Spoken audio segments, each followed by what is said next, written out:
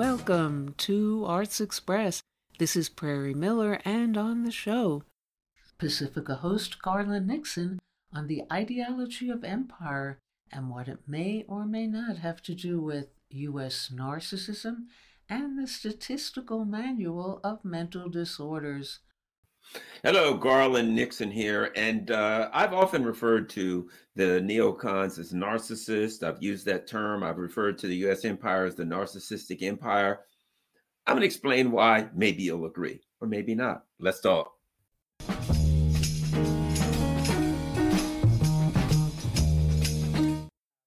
Okay, so what we're talking about is the issue of narcissism, right? And when I say the narcissistic empire, when I say the neocons are narcissists, I don't just mean that in a general sense. I really kind of mean it in a clinical sense. And so here's what we're going to do. Let's look over what it means to be a narcissist. Let's look over. There's actually, if you look at what's called the Statistical Manual of Mental Disorders, DSMV, we're going to look at that. It's a diagnostic and statistical manual of mental disorders. Let's go over those. Let's talk about not just the neocons, but let's talk about the U.S. empire. Is it a narcissistic empire? Because the neocons, to be honest, are an expression of the empire. They're an expression of the ideology of empire. So anyway, let's get started. What we're going to do. So it says, while we have ideas of what narcissism looks like, the DSM lists 9 traits and characteristics that are clinically significant in determining if someone's supersized ego may be something more than just self-confidence. At least 5 of the following traits must be exhibited to meet the diagnostic criteria for narcissistic personality disorder. Now, before I go that far, let me say this. Don't just listen to all of them and say, my God, I'm a narcissist, because you may be. Keep in mind something, that we all as human beings have some level, anything that I could come up with, narcissism, being a sociopath, being this, being that, right? Any trait I could come up with, right? Any mental malady or emotional malady that I could come up with, everybody has some of it. To be healthy, but look, let me put it to you like this. If you look out for yourself, it's not necessarily narcissism. One of the big problems that people with low self-esteem have is the opposite, the inability to look out for their own needs, to take care of themselves emotionally, to realize that they should have boundaries. So when you hear something and you think, okay, maybe that's me, not necessarily. You know what I mean? I'll put it to you like this. If you're a really good pool player, is it grandiose to think, to understand it, you're a really good pool player? If you play a particular game and you're really, really good at it and you beat everybody. But I'll put it like this. If Michael Jordan said, I'm a great basketball player, does that mean he's a narcissist? No, he was a great basketball player. Wayne Gretzky, if he says, I think I'm the greatest hockey player ever, does that mean he's a narcissist? He may very well be the greatest hockey player ever, but there's an argument to be made there. Now, if Schlumpy, the Saturday evening hockey player, says, I'm the greatest ever, well, you might want to question that. But at any rate, so don't just listen to these and automatically say, I'm a narcissist, my husband, boyfriend, girlfriend, whatever the case may be, some combination thereof, yikes, maybe a narcissist. Not necessarily. We all have narcissistic traits. We all have various traits. The question is, do you have 5 of these, and how pronounced are they, and things of that nature? Okay, so don't go diagnosing yourself. All right, let's start here. So we're talking about the U.S. empire, and the neocons are an expression of the U.S. empire. Let's go. Grandiose, number 1, grandiose sense of self-importance. For instance, like somebody would say, I'm the dispensable nation. Think about this. United States is 4% of the world's population. And Tony Blinken and these other narcissists, they're much worse, actually. I would argue they're psychopaths. That's when you get to the violent kind. But these other people, when they say we're the greatest, we're a rules-based international order, right? The U.S.-led world order, that's saying that a country with 4% of the world's population, for some reason, has the right to rule the other 96, to lead the other 96. Grandiose sense of self-importance. This is the belief that your contribution and presence are essential to the happiness, success, or equilibrium of other people and any enterprises or relationships. They give an example. The project would have tanked if I hadn't been on the team. If it weren't for me, who knows where my spouse would have ended up. So that's an example. Or we're the indispensable nation. The world looks to us for leadership, right? 4% of the world. Grandiose sense of self-importance. Let's just check that one off as a definite yes and move on to number 2. Preoccupation with fantasies of unlimited success, power, brilliance, beauty, or ideal love. This describes the belief that you are capable of exceptionally high levels of achievement, even when your skills or abilities provide no evidence of this being possible. As an example, let's just say you got a country, and that country is 33, excuse me now, I just probably by the time I finished the sentence, we had another trillion, $34 trillion in debt the last time I checked. 34 trillion in debt last time I checked.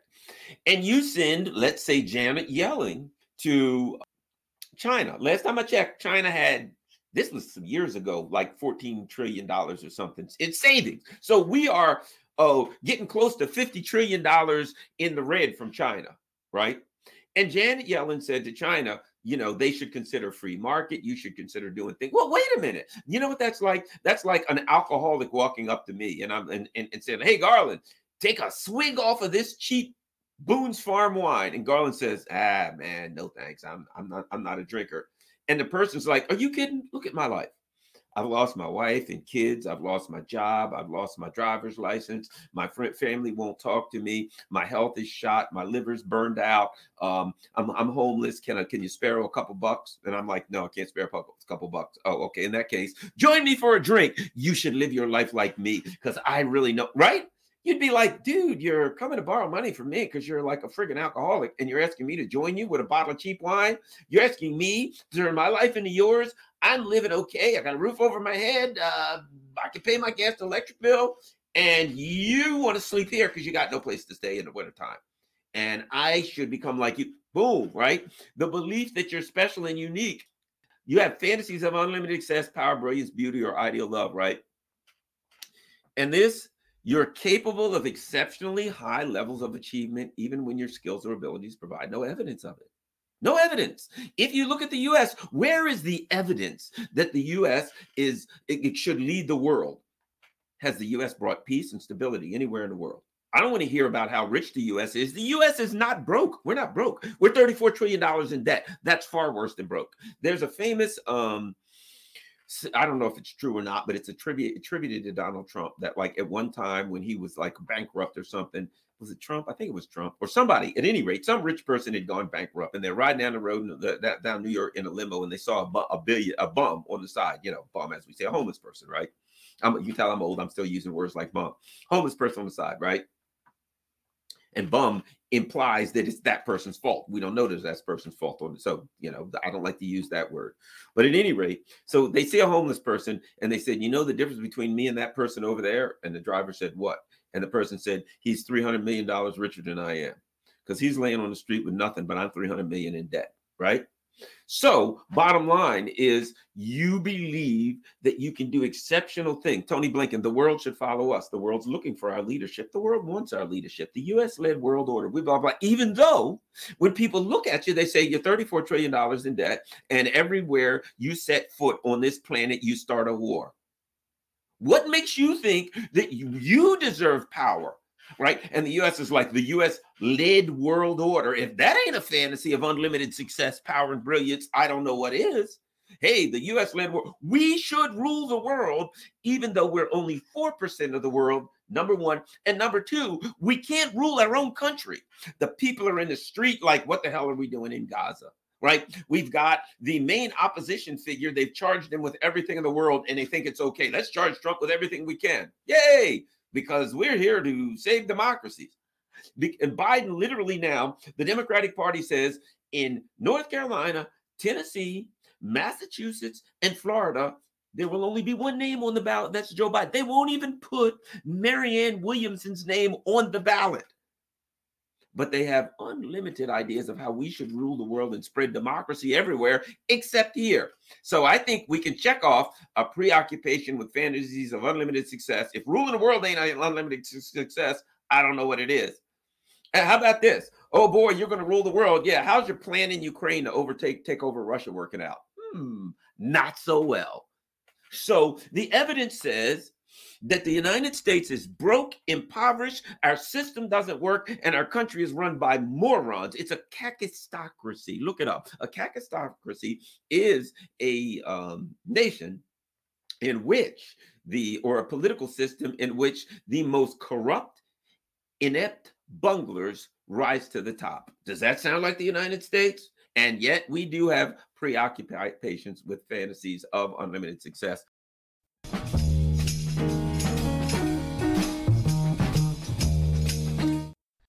And coming up next on Arts Express,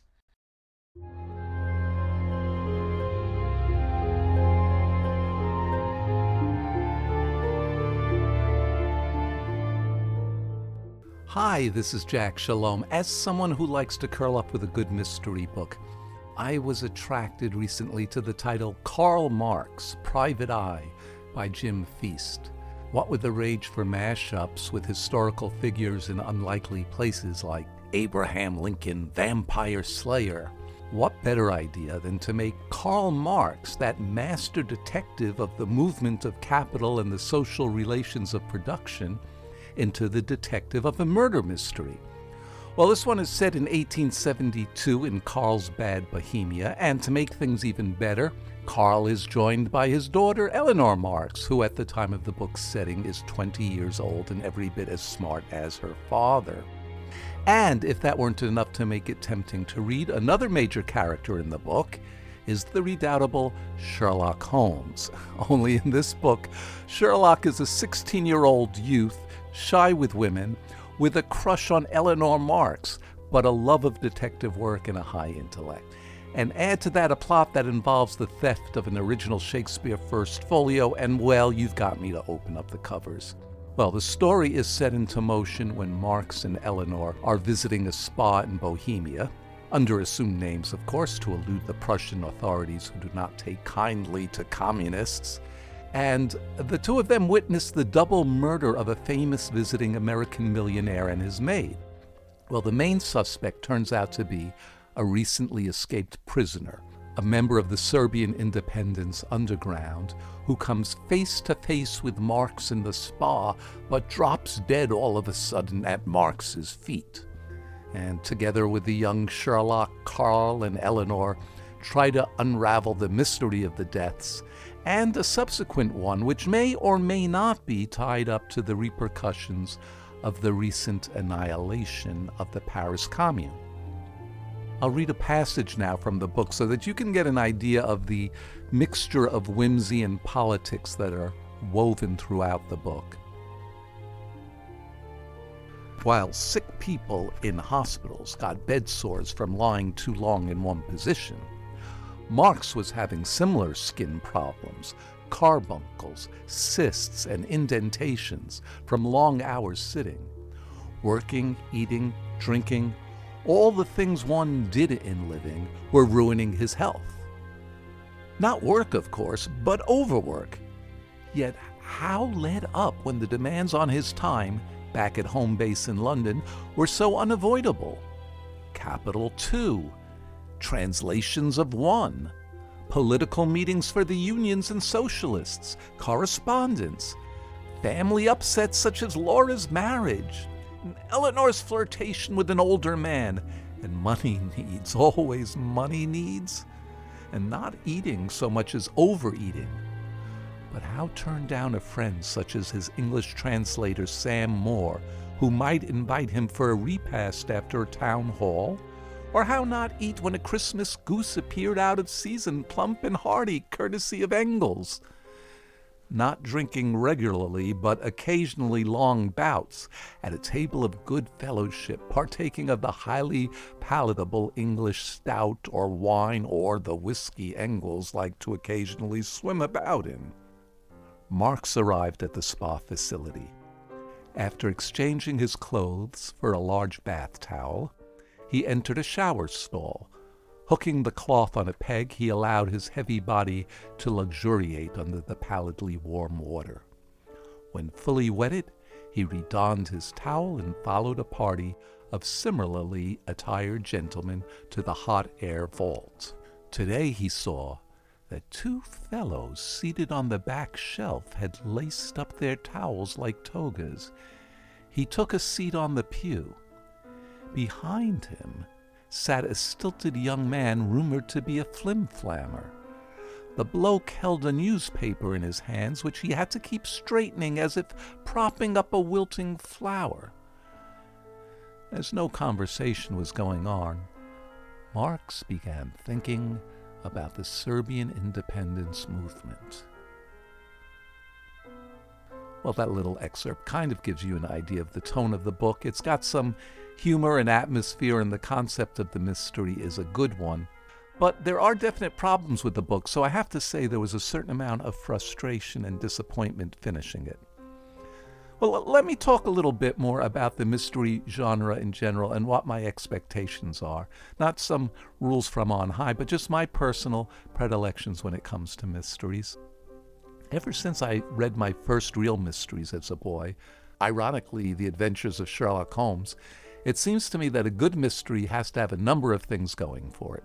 First off, there's got to be an actual puzzle to solve.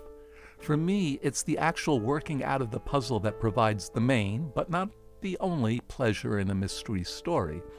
Now, sometimes people confuse mysteries with crime thrillers.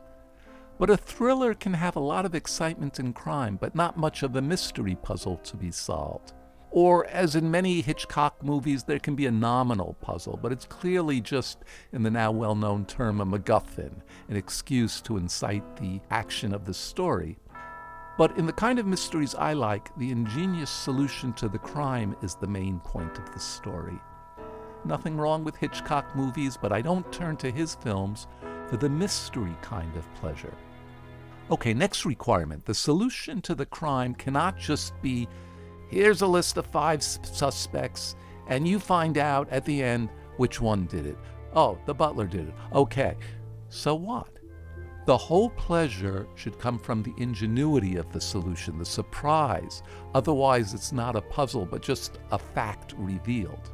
Next requirement. My favorite kind of mystery plays fair. By that I mean the reader should have as many facts before them as the detective does. In order for it to be a fair battle of wits between the reader and the detective cannot be withholding special knowledge from the reader until the end. And next, there has to be clarity in the telling events, even with a story that has many subplots. A famous magician, Di Vernon, once said about performing magic illusions that confusion isn't magic. Well, that's true of a mystery plot as well. Confusion isn't mystery. It's just confusion. Too many amorphous dead ends and unexplained events just confuses the reader rather than deepening the mystery. And finally, the readable mystery, while needing an ingenious puzzle, like I said, also needs more than just that. It needs to go beyond genre requirements. In the early 20th century, there were scores of what were known as locked room mystery stories, and the plot was always the same. Someone was murdered in a room that had no unlocked entrances or exits, and yet someone lay murdered within. Now, for all the ingenuity of some of these stories, most of them read like exercises, the equivalent of someone playing scales on a piano. It's mistaking a skeleton of an idea for a full-bodied story. What we ideally want are characters who are engaging and three-dimensional and who also impart some larger psychological or emotional truth about human existence and the human condition. In other words, the very best mystery books are those which would stand up as worthy pieces of fiction, even if the mystery aspect to them didn't exist. Well, with that criteria, I can explain now why I was disappointed with Karl Marx's Private Eye, despite my high hopes for it. First off, the puzzle aspect of the mystery is weak. It neither plays fair nor is the denouement particularly interesting. We know the field of suspects and the murderer turns out to be one of them, but it's not especially surprising. And there's no ingenuity really in solving the case either. The murderer, in the end, is just caught red-handed in a compromising position. In addition, the plot lines are very confusing at times, and it's difficult to keep track of what has actually occurred. Okay, but what about the characters and the sense of atmosphere? Well, here it does better, and it would seem hard to go wrong with Carl and Eleanor and Sherlock, and they certainly are amusing to envision in these circumstances. And it's fun to see Carl giving Sherlock advice about how to analyze a situation from a Marxist perspective. He tells Sherlock that in order to get to the bottom of a situation, you have to start off with the material facts, but then ascend upwards to understand the wider social forces within which the facts are embedded. And there's also a nice moment in the story when the three detectives, Carl, Eleanor, and Sherlock, each independently come to the conclusion that they're only going to solve the mystery by pooling their knowledge and acting collectively. So these are some of the strong moments in the book, and I wished there were more of them. But strangely, Carl seems to drop out of the story some 10 pages before the end and never even gets to share in the capture of the killer. In fact, after Sherlock and Eleanor catch the murderer, there's no coda at all among them afterwards, tying up loose ends and explaining why certain assumptions were made. We're really just left hanging. So it's really not a satisfying ending. And when it comes to mysteries, we will forgive a lot, but the ending is really where you have to deliver. So let's say we give this book 3 stars out of 5, a great concept that promises a lot and delivers on some, but falls short of what could have been. I've been talking about Karl Marx' Private Eye by Jim Feast, published by PM Press. This is Jack Shalom putting on his deerstalker for Arts Express with host Prairie Miller.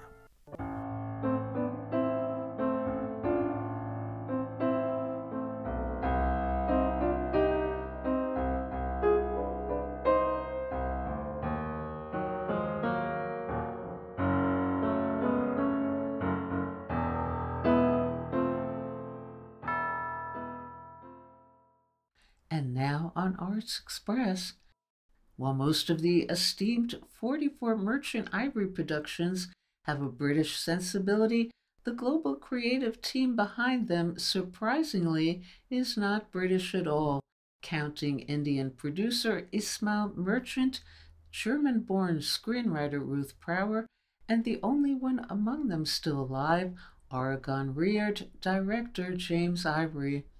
And now in a conversation about the documentary Merchant Ivory, a look back at the immense creative energy they had together on their films are James Ivory and the director of this new documentary, Stephen Soucy, raising as well the gender question concerning the male mix with their late female screenwriter, Ruth Prower. First, some scenes from The Europeans, the Henry James Merchant Ivory adapted production, touching on class and culture clash contradictions famously satirized by Henry James, then our conversation with James Ivory and Stephen Soucy.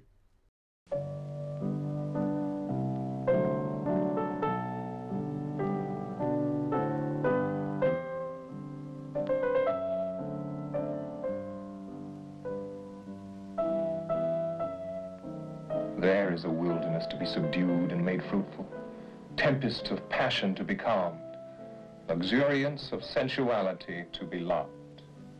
All the benefits of a useful education may be lost by acquaintance with companions of bad habits. Then I have the honor, the pleasure of being your cousin. I know you come from Europe. Oh, you've heard of us then? We must all be careful. This is a great change. We're to be exposed to peculiar influences. I don't say they're bad, I don't judge them in advance, but we should employ a great deal of wisdom and self-control. I must admit I've fallen quite in love with your American arrangements. Even your domestics have an air, a style of their own. That is Hattie. Yes, I'd love to have one for myself. But I brought my own maid with me from Paris. You seem so different from your father and your sister, and from most of the people you've lived with. They say themselves that I'm different. It makes them unhappy. You're not in love with her. I don't know. I like to be with her. But if this is love, it's overrated. He doesn't care for the things we care for the great questions of life. Neither do I. I've been pretending all this time. I've been dishonest. It's pleasure that I care for.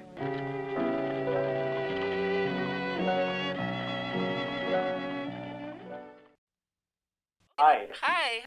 Hello to both of you and welcome to our show. Great. Okay. What was your intent in embarking on this documentary, and would you say that it was the same or different for each of you in any way? And Jim, was there anything different for you about the aspirations for the film? No, I very much liked that the film about Merchant Ivory's music, and I thought the animated section of it was mostly animated. I thought it was wonderful. I loved it. So there was no reason not to proceed. I mean, I thought, well, I'm in good hands. Let's do it. Well, thank you, Perry. And I'm Stephen Soucy, and I would say I made Merchant Ivory because I felt that the work that their career, the 43, 44 films that they made, I felt that there needed to be a definitive look at that Merchant Ivory story and trajectory. So, and really, I made the film because I felt that for cinema history, I wanted to capture that Merchant Ivory story and, tell that story through a documentary film. And in specific ways, when you disagreed about anything, if you did, in shaping the documentary, who won? So well, I brought those kinds of things. Yeah. We both win. You always, the film wins. Let's put it that way. Yeah, and I would say, so I would bring kind of sections of the film to Jim to watch and to engage with, and really kind of building the film with all the materials that I had gathered, over the course of two and a half years. I shot more than 50 interviews. And so again, let's say I would bring Act 1 to Jim and have him take a look at it. And then I would go away, and then I would come back and I would hear his notes and I would incorporate some of those notes. But I would say the same thing. We both won, and we were both on the same page when we were making this film. Okay. And Jim, in terms of your vast body of Merchant Ivory work, spanning so many cultures and time periods, would you say there was one prevailing idea connecting all of them in terms of human nature or the human condition? Well, I would say it's the same run through everything from my very first documentaries that I made were really about about artistic cities and about art, and but I would say that I don't know, I've just gone along in my usual way, right or wrong, and I'm just, what can I say? I'm just me, and thinking in a certain way about my films and why I've enjoyed or not enjoyed making them, or well, I've enjoyed making all of them, but in fact, things come up which are not easy to deal with all the time, and so it's just a story, but it's me going through the whole thing. It is still always me. And if a dramatic film were made about the two of you, who would you think about portraying you, and on the other hand, playing Ismail? Oh gosh, I won't say I haven't thought of that. I mean, because that's been suggested in times, but I don't know. I mean, I at least as long as it's an American for me. I hate it when people think that I'm English, And in fact, I'm a guy who was born and brought up in Klamath, not born, but brought up in Klamath Falls, Oregon, and I'm not in any way English. And I hate it when, because I had those very successful English films, I hate it that everyone thinks takes it for granted that I'm English. So, and as for Ismail, I don't know who would ever in the world play Ismail. I mean, God, I know. I know, that's some very energetic, yeah, that's a tall guy. And No, I just said that's it. I mean, yeah, that's an ambitious role for someone to play. So right. And I guess for both of you, what do you feel is the impact and legacy of Merchant Ivory Productions on the film world? Oh, I mean, I would have to say just that independent mindset, the independent filmmaking. You know, I just feel, Ismail was one of the first, if not the first, just successful independent producers. Merchant Ivory, they were able to choose the projects that they wanted to make, the projects that they were meaningful, to their lives, as Jim just, said. I mean, and so I just give Ismail so much credit for embarking on film after film after film. I mean, it was almost one film a year. And again, fiercely independent, not within, the more traditional, let's say, studio system. They made the films that they wanted to make. And sometimes we did work in the studio system. That's yes. another thing. Yes. And the studios never mess us about, ever. They knew what they were getting when they asked us to do something for them, like Remains of the Day. They knew what they would be getting. They hoped they'd be getting that. They wanted that. And they never, ever interfered. Same with Disney. Disney was like, they were like princes. Which is a very fortunate position to be in. And Jim, during those many decades, were there any subjects you adamantly refused to consider? No, I wouldn't say so. I mean, but those subjects weren't likely to come up.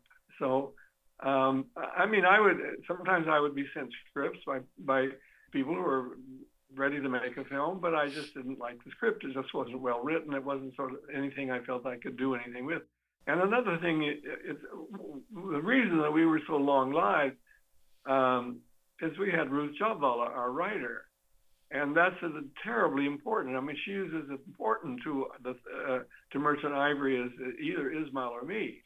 And so that should never be forgotten. The importance of that diminished, right? Because we worked like the United States government. I was the president, Ruth was the Supreme Court, and Ismail was Congress. And that's how we did that's how we worked all those years. Sometimes the Supreme Court would rule, sometimes Congress would overrule, and so forth. And overruling might be, spending money or too much money or wanting more money or wanting some outlandish location which is just not to be had. So that, I could be voted down. And would you say this documentary is in some sense, in its sentiments, a Merchant Ivory film as well? Not really. No, I wouldn't say it's a Stephen Soucy film. Yeah, I mean, I was going to say, I think it's, of course, I'm inspired by Merchant Ivory films. They've been key to my own life and maybe my development as a director. But I agree with Jim. I feel that it's a Stephen Soucy film at the end of the day. And what do right. It should be. And what do both of you hope to convey to audiences with this documentary? And would you say that's different or the same for each of you in any way? So I definitely want to inspire people with the Merchant Ivory story. I would like to inspire artists, so people that are thinking of making films. I've been inspired by the Merchant Ivory story as an artist, and I would love to have other people be inspired by the incredible work that Merchant Ivory, has done and gave us. And Jim? Well, and as for me, the older I get, the more, and in a way, surprised I am by the effect that Merchant Ivory films have had on so many people. And particularly, it's like we skipped a generation, and now it's the next generation of younger people who are in their, filmmakers possibly who are in their 30s and 40s, what our films mean to them and have meant down the years. I'm really touched by that and inspired myself by it. If you can say inspired in that way. And what do you mean by skipping a generation? Well, I mean, filmmakers who are now in their 60s and 70s, they liked our films well enough, but they were doing their own thing. And but now the next generation, they really show an appreciation, and they've seen everything. I mean, I'm surprised that they've seen all kinds of films of ours which appeared, were liked or maybe not liked, and disappeared. They know everything, and they know about performances, and it's incredible what they know. But that's the next generation. It's now people who, from middle 30s up to their 50s, who are filmmakers. My grandchildren. And when you look in the mirror, what does James Ivory see? Well, today, James Ivory would see a terrible scar on my forehead. Oh. And, I had one of those Mohs things where they dig into you. So I have this ghastly scar on my forehead. Oh. So I'd see that. That's all I'd see, probably. But, it's a familiar old face, and I can't say that I have ever not been generally pleased with the way I looked. And any last word on this film, and why should people see Merchant Ivory? Well, I think it's going to inspire people. I think, the story of this wandering company, these individuals that came together and stayed together. And to think where they came from. Also, think where the individuals came together from. Ruth Jalvala, a Jewish from Cologne, who escaped at the very last moments in 1939 from Germany to go and live in England. And Ismail, an Indian Muslim from Bombay, and then me, this guy from Klamath Falls. And it's an odd mixture, but I don't know, between the three of us, we carried the flag. I also want this film to, and I think it will, because it's feedback that I've had from people that have engaged with the documentary film. It inspires them to go back and learn more about the Merchant Ivory Library. So maybe they haven't seen Slaves in New York. Maybe they haven't seen Quartet. The film kind of introduces the audience to kind of the vast catalog of Merchant Ivory films. Yeah. And in terms very of good for that. And in terms of gender differences, because you worked with a woman, were there any issues that had to be worked out or discussed about gender differences? No. I mean, in terms of the content. No. I wouldn't. Never. I mean, we just pretty much showed what we wanted to show, and there was never that sort of, those kinds of issues didn't come up. I mean, those are not the kinds of things. If you work with a woman screenwriter for 50 years, what you do is going to reflect the fact that it is a woman screenwriter, and who has interests and issues which are different from a man's. But you don't fight over that. You just accept that. It's just one more color that you're given in your palette. Okay, well, thank you so much, both of you, for calling into the show about Merchant Ivory. Well, thank you so much. Very good. Okay. Okay, bye. Okay, bye. Bye. Bye.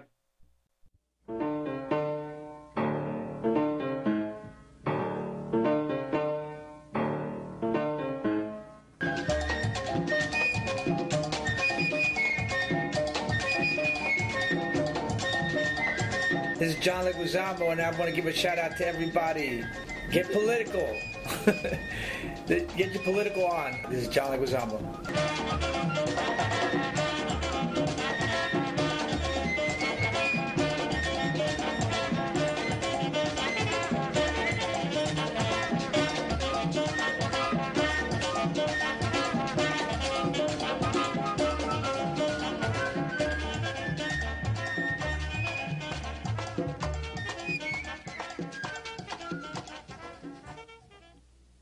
And we'll go out now on Arts Express with our UK desk update on the final fight against the U.S. extradition of Julian Assange coming up in February.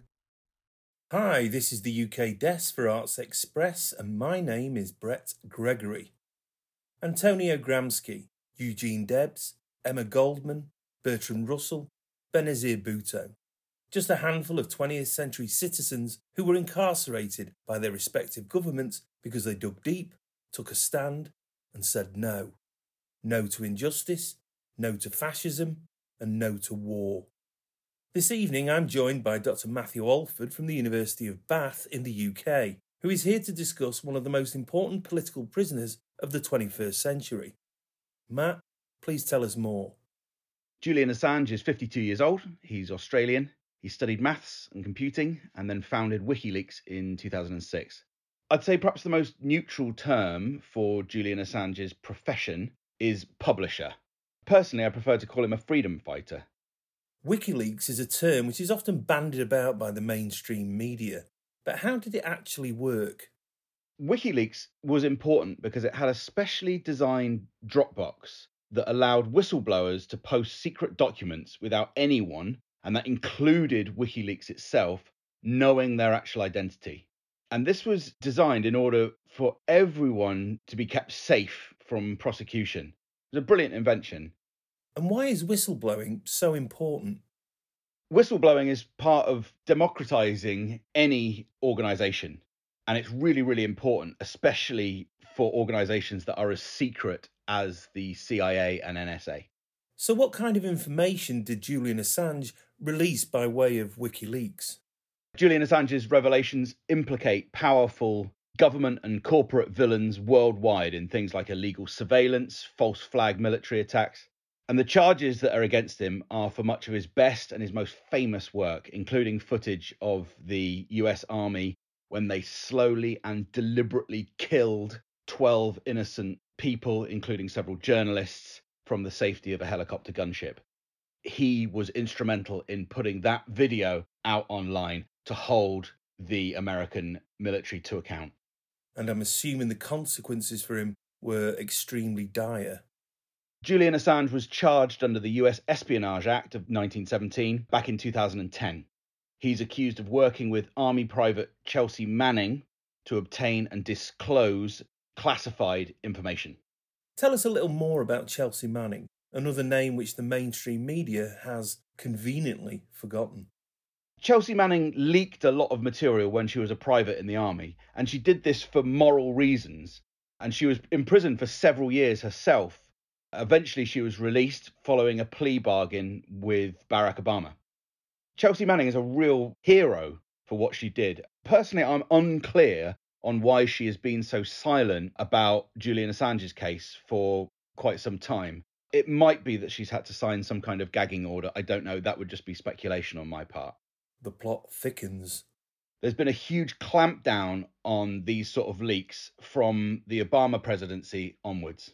One study found that almost all non-government representatives thought that the Espionage Act had been used, quote, inappropriately in leak cases that have a public interest component. One journalist says that it's almost impossible to mount a defence against charges under the Espionage Act because defendants are not allowed to use the term whistleblower, they're not allowed to mention the First Amendment, and they're not allowed to explain the reasons for their actions. The US government wants to get Julian Assange using the Espionage Act, but this would be the first time in over 100 years that that legislation has been used against a publisher. A lurid labyrinth of bestial bureaucracy. But Assange managed to escape, didn't he? For a while, at least. In 2012, Julian Assange hid in an embassy in London, and he stayed there for the next 7 years. He was forcibly removed in 2019, and ever since he's been in Britain's top security prison, Belmarsh. All of Julian Assange's exercise is indoors. He has not seen the sun for 5 years. His feet haven't touched free soil in nearly 12 years. Library books where he currently resides are deemed a fire hazard. Julian Assange married his brilliant lawyer, Stella, in 2022 while in prison. For their wedding, they were not allowed to use the chapel. His children weren't even allowed to give him a daisy chain that they'd made. It was deemed a security risk. The food that is available in Belmarsh consists of, quote, porridge for breakfast, thin soup for lunch, and not much else for dinner, according to his latest visitor. Julian has been in Belmarsh longer than any other prisoner apart from one old man. The authorities actually formally accept, right up to the top judicial level, they accept that Julian Assange is a suicide risk. They don't seem to care. In fact, if anything, they seem to be encouraging it. I find it quite heartbreaking that the last photograph of Julian Assange is of him in court while he happens to be having a mini stroke. That's a horrific and inhuman timeline, and in the land of hope and glory as well. In 2022, the then UK Home Secretary, Priti Patel, of the right-wing Conservative Party, approved the extradition of Assange to the US in order to face the country's judiciary and penal system. From your descriptions, though, can this really be worse than Belmarsh Prison? Isn't the United States the land of the free and the home of the brave? Hasn't Julian Assange been brave? There are all sorts of ways to make his life worse in prison, to make anyone's life worse in prison, and those could well occur if he is deported, if he is extradited to the United States. So, for example, Julian Assange is currently isolated in his cell for 23 hours a day, which is really, really bad. But if he goes to a Supermax facility in the United States, it could be even worse. So, for example, it's likely that the CIA would prevent him from handling paper.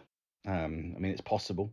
It does happen to several dozen other prisoners who are there on national security grounds, just be shown a letter through a glass screen.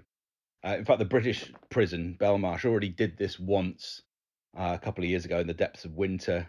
They said it was very, very cold. They said, okay, fill in this form so that you can acquire your clothes. But due to coronavirus regulations, he was not actually permitted to touch the pen and paper to put in that application.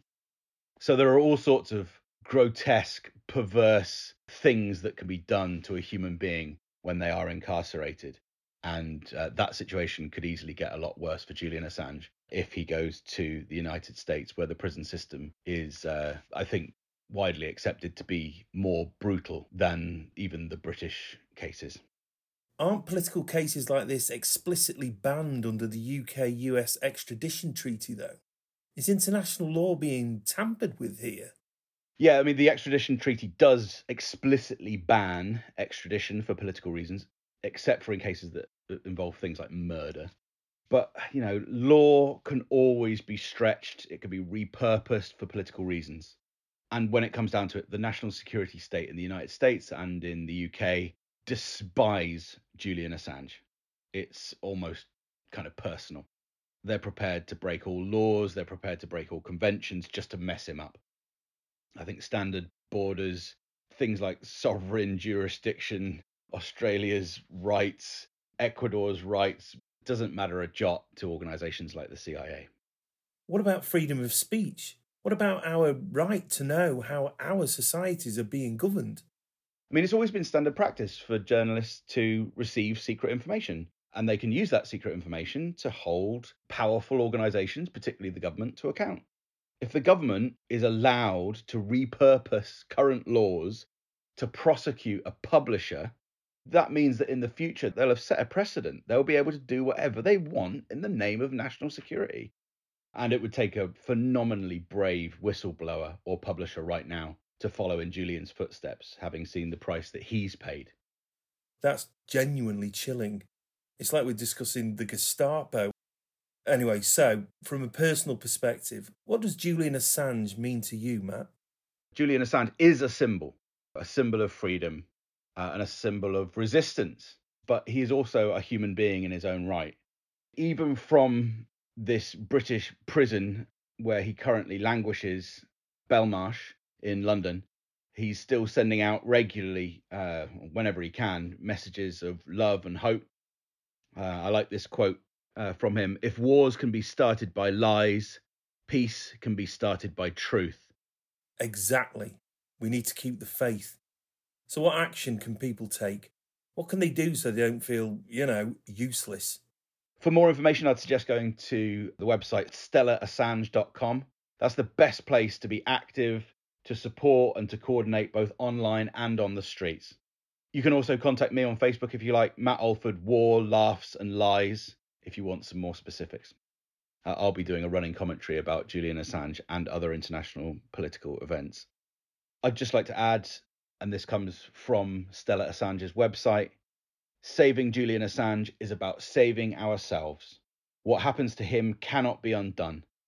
It would be the end of our right to know and the end of our democracies. So please, listeners, gather outside the Royal Courts of Justice in London and in cities around the world on the 20th to the 21st of February at 8:30 a.m. and demand Julian's freedom. That's the Royal Courts of Justice in London on February 20th to the 21st from 8:30 a.m. This has been a very sobering yet very urgent interview, Matt. Many thanks for your time. No problem. Nice speaking with you, Brett. This has been the UK Desk for Arts Express with Dr. Matthew Alford from the University of Bath. And I've been Brett Gregory. Cheers. And that's all we have time for today on Arts Express, Expression in the Arts. And if you'd like to express yourself too, you can write to us at theradiogoddess@gmail.com. Until next time, this is Prairie Miller leaving the station.